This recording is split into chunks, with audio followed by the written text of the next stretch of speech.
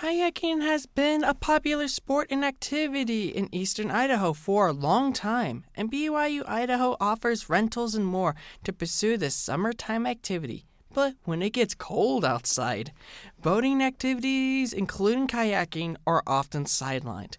But here at BYU-Idaho, Open Pool Kayaking is here for the winter semester to keep those skills sharp and to have a fun time.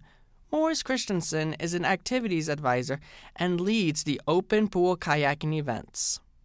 They can rent a boat and comes along with their entrance fee to the pool, so they would have to check in through the equipment room like they would for any other event going on in the Hart building. And they can do that and then have access to equipment needed for the activity. Students can kayak and grow in experiences with friends and plan for their summer kayaking adventures. It is also in a controlled and safe environment so anyone can enjoy it.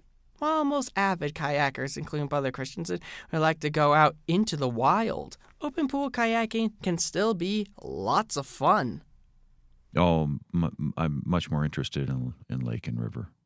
The activity is held every Saturday from 7 to 9 p.m. at the Hart Building's pool area. For more information, please go to ibelong.byui.edu or check it out on the iBelong app. For BYU Idaho Radio, I'm Cody Miller.